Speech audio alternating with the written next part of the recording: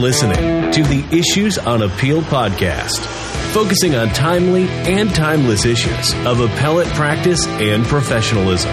Here is your host, Dwayne Diker. Thanks for joining me for episode 53, Central Staff. This show is again sponsored by Court Surety Bond Agency, the nation's leading surety agency specializing in supersedeas bonds. More about CSBA later in the show. In this episode, 2nd DCA Central Staff Attorney Austin Rowe and I will discuss the role of Central Staff Attorneys at the court.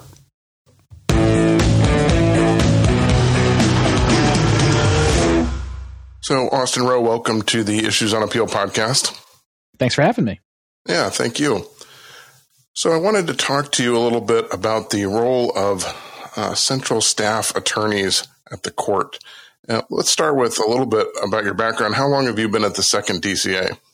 I've been at the 2nd DCA for 8 years now. I started in 2013. I actually started the week after I graduated law school. And then when I actually had a little bit of experience with the court while I was in law school, I was an intern for Judge Silberman in the summer of 2012. Oh, wow. Yeah, no, that's great. So have you served any other roles at the court? Have you always been in central staff? Actually, I started in central staff, but I went and spent a few years in Chief Judge Kazam's suite. So I started in central staff. I was hired by my predecessor, Chris McAdams, and I was in central staff until the end of 2014. From 2014 or really December 2013 until September 2017, I was a staff attorney for Chief Judge Kazam, and I've been central staff director ever since then.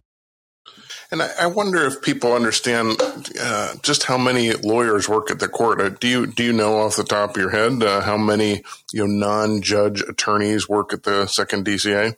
I do. So every suite gets 2 attorneys, so 2 attorneys per judge, 16 judges. That's going to give you 32 suite attorneys, as we call them.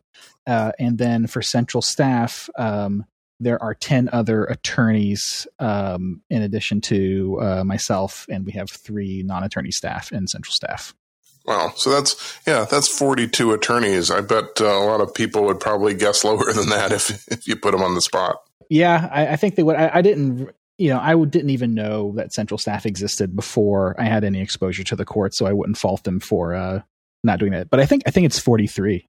On a prior episode, I talked to Jared Krukar about the role of judicial staff attorneys that work in the suites with the judges at the court. But I want to talk to you a little bit about what do central staff attorneys do. So can you kind of give me an overview of what are the responsibilities of the central staff lawyers? Sure. But before that, I do want to say I listened to the episode Jared was on, and I'm pretty sure that he pulled an Inception or a Jedi mind trick on you to have me on here, because I was listening to it and he sort of planted the idea in your head when you guys were talking about it. To be fair, though, it doesn't take much, right? If you give me an idea for a show, I'll put it on my list and I'll get to it eventually. Fair enough. But yeah, so central staff handles just a wide variety of tasks at the court, and a lot of this is listed, might be listed in our IOPs, but we handle the summary post-conviction appeals. So those are going to be the criminal defendants after they've been convicted and sentenced and they have had an appeal that's gone through. Any sort of post-conviction motion that they file that does not proceed to a hearing is going to be what we consider a summary post-conviction appeal. And central staff handles the majority of those at the court. Sometimes they go on to the suites, just depending on case management needs. But for the most part, they're a central staff task. We handle most of the original proceedings. So your petitions for writs of mandamus, prohibition, habeas corpus, petitions alleging ineffective assistance of appellate counsel, petitions for belated appeal. I've even seen, petition for quo warranto or petition for all writs come in the door. The one exception there is going to be that the petitions for writ of cert that survive screening and central staff go on to be assigned to the suites. So for those, central staff screens those to make sure that the jurisdictional prongs are met. And then if so, those certs go on to the suites, whereas the ones that are, clearly there's no jurisdiction, central staff will dispose of those. Yep. We also screen and handle the termination of parental rights appeals and the related dependency appeals there. Those appeals are expedited by statute and rule. So there's a lot of attention that goes into marshaling them along and making sure that everything's in track, that we get the records on time, we get the briefs on time, and that we're, keeping really, really tight deadlines on those cases to make sure that we're in compliance with the rules that we need to be. And then once those cases are ready for assignment, perfected with all the answer briefs in, then those are assigned to a central staff attorney to work upon the merits. And then the other two things we handle, the motions in the unassigned cases are handled by central staff for the most part.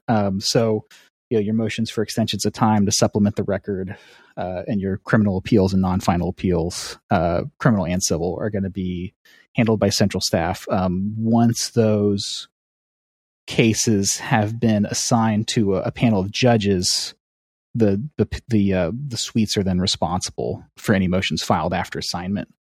And we also handle the emergencies. So we screen and dispose of anything that comes in labeled as an emergency or that falls into an emergency as defined by our internal operating procedures. For example, petitions for a prohibition are generally considered emergencies, so those come back to central staff. So it sounds like, not to overgeneralize it, but a lot of it is sort of gatekeeping and initial stage processing of cases. Yeah. So I would say we have, that's one part of our work. And then the other part would be like we work up the merits of certain categories of cases as well. Of these 5 categories, does everybody who's in central staff work on all these things, or do you guys specialize and sort of subdivide the work into, I don't know if departments is the right word, but working groups? We try to specialize for some of it, and some of it is broadly assigned. For example, we generally will only have one attorney that handles the petitions for writ of mandamus at any given time. But for some types of cases that are just of such a volume or such a intensity of work, those are more broadly assigned. So like most central staff attorneys handle summary post-conviction appeals. Most attorneys and central staff are being assigned termination of parental rights appeals. But for screening certain types of writs or handling the motions, those are assigned to either a single attorney or a smaller group of attorneys. Today's show is sponsored by Court Surety Bond Agency, the nation's leading surety agency specializing in supersedious bonds. If you have a client needing to stay enforcement of a judgment in Florida or any other state or federal court, contact CSBA. Chances are you don't deal with appellate bonds on a daily basis, but when you do, it's important and it's urgent. CSBA has an extensive collection of educational and reference materials on their website, including articles like How Much Does an Appeal Bond Cost? Or Using Real Estate to Secure Appeal Bonds, and even has a state-by-state guide to appeal bond requirements. But if you still have questions or just want to talk to a knowledgeable appellate bond specialist, call CSBA at 877-810-5525. Their contact information is always in the show notes, but I suggest you take an opportunity right now to add their contact information to your own contact list so you're ready the next time your client needs a court bond. CSBA is a national agency that assists with court bonds all over the United States, but has extensive experience in Florida. In addition to being a longtime sponsor of this podcast, CSBA is a premier sponsor of the Florida Bar's Appellate Practice section. The next time your client needs a supersedious bond, please give Court Surety Bond Agency a call. These folks are experts in this area. They'll guide you and your client through the process, giving you one less thing to worry about. As somebody who, like me, who does mostly civil and commercial civil work, I don't, fully appreciate, I guess, what goes into the summary post-conviction stuff and the termination of parental rights. And I don't necessarily want to talk about that, but is that, it sounds like that's a fairly large workload of the court. Yeah. Anywhere up to 100 summary post-conviction appeals are filed in a given month. It varies a lot. And so, there is a great need to, keep up on those cases just to make sure that they're being processed. And then the termination of parental rights appeals, like I said, they're expedited, by rule and statute. And so those are hit the ground running kind of cases. And so is it fair to say that only a small percentage of the post-conviction appeals actually get assigned to a judicial suite? We handle most of them. It just sort of depends on some case management factors, kind of what the workload is at the court is at any given time. But for the most part, the summary post-conviction appeals are a central staff function. Now, I'm curious, as relates to original proceedings and extraordinary writs, sometimes, I will be involved in a case where the petition gets filed and there's an order that comes back immediately raising some sort of jurisdictional question that the court has that they want the petitioner to address. Is that something that comes? I've always wondered if that comes out of the clerk's office directly or if that comes out of central staff. It sounds like maybe that's something that's coming from a central staff attorney. Those jurisdictional functions, the clerk's office does do some jurisdictional screening, and the central staff does as well in consultation with the judges. Okay. Yeah, that's what I was going. In other words, there's some things that are what I meant by it's so obvious that the court may have a jurisdictional problem that maybe it gets picked up in the clerk's office, but things that require maybe more analysis then sort of get a secondary screening by central staff. So our as to jurisdiction is sort of I wouldn't say unique, but jurisdiction is just one of those things that is analyzed at every step of the way of the court, just because it's so fundamental to whether we should what we should do with the case. So even after a case has survived the clerk's office or screening or any sort of central staff involvement, it could still very well go back to a merits panel, and the merits panel could still catch some sort of jurisdictional issue that they want addressed as well. So it's one of those things that everybody does.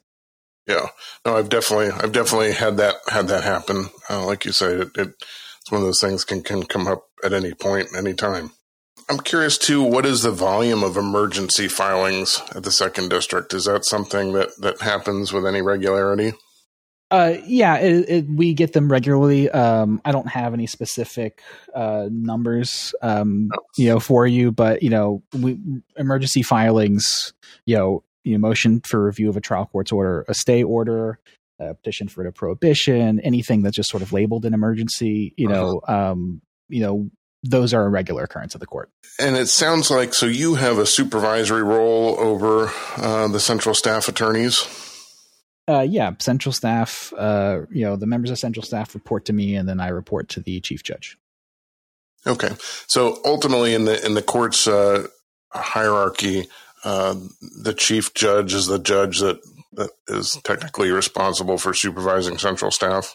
I'm responsible for supervising central staff. I just report to the chief, as needed. But really central staff, we work for all of the judges. I mean, that's the big distinguishing feature for central staff as to, a suite attorney where, a suite attorney, they're always working with their judge. Whereas in central staff, on any given case, we're working for, one of the 16. I mean, that's kind of an interesting part of the job, I think, right? As you get to work with everybody. Yeah, it's one of the more unique aspects of being in central staff. Having done both, it's just, you get to work with everybody at one point. I know some of the judicial suite positions, there is sort of a rotating basis that they'll bring attorneys in for a couple of years, maybe like 2 years, I guess, or 2-year rotation. Do they do that with central staff, or is central staff more career oriented as far as that goes? We don't have any set terms for attorneys in central staff, but we have a very broad mix of attorneys. We have attorneys who are, board certified appellate practitioners. We have people that are fresh out of law school. We have people with public experience who worked for public defenders' offices, and we have people who have come from private practice. So we have a very broad base of experience in central staff, but there's not any sort of strict term requirement or anything. And I thought it was interesting that you've done both roles. Is that common? Do people move back and forth between central staff and judicial staff, or is that uncommon? There's some movement both ways. Being in central staff is a great way to get to know all of the judges. And so it's not uncommon for a judge to, have a vacancy. And if someone in central staff is interested, or they have someone in mind, it's someone who they've, maybe they've already worked with, or maybe someone whose work product they like. So it's sort of a natural thing. But it kind of goes both ways too. If a judge retires and central staff has an opening, someone who has court experience and has been at the court is probably going to be a good fit for central staff. No, that makes a lot of sense. The attorneys are known quantity. So right. If there's openings back and forth, it makes sense that there would be some movement. I figured that was probably the case. So tell me, what is it that you like the most about your job, Austin? We all have things we like and things we don't like. I'm not going to ask you what you don't like about your job, because that wouldn't be fair. But what is it you like most about your job? The people. The folks in central staff are some of the most talented and dedicated people I've met in my career at the court. And I feel good and accomplished throughout the day whenever I'm able to do something to empower them to do, well on a case. That feeling, when they're succeeding, that's kind of gives me my personal satisfaction in my job. Yeah. It sounds, maybe it sounds unrealistic to people, but everybody that I talk to at the court just sincerely says how much they enjoy the people that they work with. And my experiences and everybody that I've dealt with at the second district has just been wonderful to work for. So, it sounds insincere when I say it, like I'm trying to flatter the court, right? And people say, well, Austin's just saying that because he works there. But boy, just across the board, that's what I hear, is that people really enjoy the folks that work at the court. And so I think it must be true. Yeah, I think everybody means it. Like I said, I've been there for 8 years, and, as soon as I from very early on in my internship in 2012, I knew the court was where I wanted to be. Well, and you see a lot of the people who work at the court, they either leave and they come back, or they stay, so clearly right. The attorneys that work there appear to be very happy with their jobs, which is great. It's a good way to be a lawyer. Well, let me ask you, so as appellate attorneys like me who are submitting things to the court, are there any things off the top of your head that you could say that we should be doing to help make your job easier in central staff? Sure. The rules only require consultations on motions for extensions of time, but consulting on, any motion is usually pretty beneficial. We have an obligation to allow the opposing parties to respond to any motion, so even something, that you might think is not controversial, or, doesn't, there might not be some objection that you can think of. Yeah. Just having, a certificate of consultation saying that you've reached out to the other side and that they don't object, would, makes things get processed quicker, because we don't have to hold it for a response. So, motions to supplement the record, those kind of routine procedural things that, aren't extensions of time, consultation would be beneficial. If you're filing something that is an emergency, double check to make sure all, your ducks are in a row, so to speak.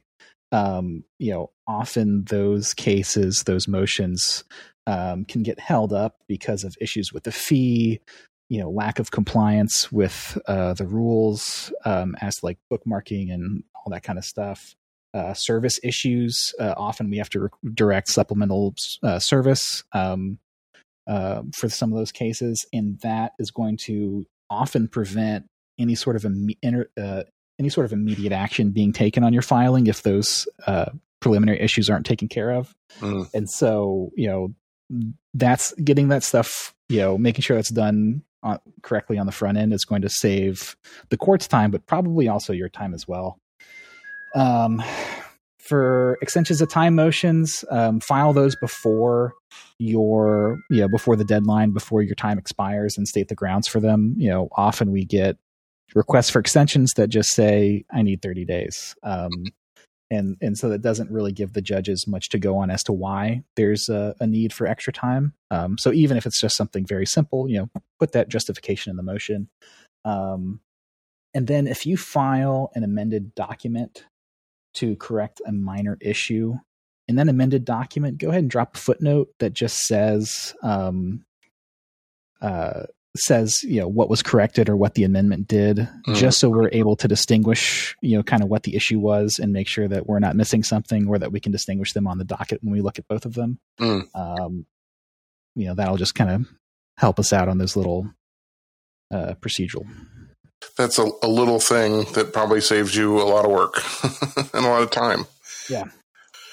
Well, Austin, thank you very much. I really appreciate it. I think that, sometimes, although people perceive the court as this, sort of closed box that, there's all this secret stuff going on, but it's really not a secret. And like you pointed out, I'm going to link in the show notes to the court's internal operating procedures. A lot of this stuff is very easy to determine, but, it's just nice to have someone with as much experience as you have to come on the show and talk a little bit about, some of these things. It doesn't really matter to us, right? It doesn't really matter to me when I send something into the court, what attorney and what department is dealing with it, but it's still nice to understand the process and to be able to explain it to clients and that sort of thing. So I really do appreciate your time.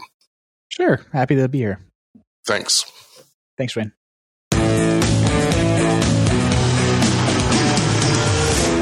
Thanks again to Austin Rowe for being my guest on the show. Remember, podcasts are never legal advice, and nothing that I say or my guests say should ever be interpreted as legal advice for any particular situation. But if you're a lawyer who needs the help of an appellate lawyer, I'm happy to try and help. And please consider using our sponsor, Court Surety Bond Agency, for your client's appellate bond needs. When you need a bond, you often need it quickly. CSBA's contact information is in the show notes. Please take a moment now, add it to your contacts so that you're ready when your client needs a supersedious bond. The next episode will be out in 2 weeks. I hope that you will continue to download and listen. Thank you for considering this week's Issues on Appeal.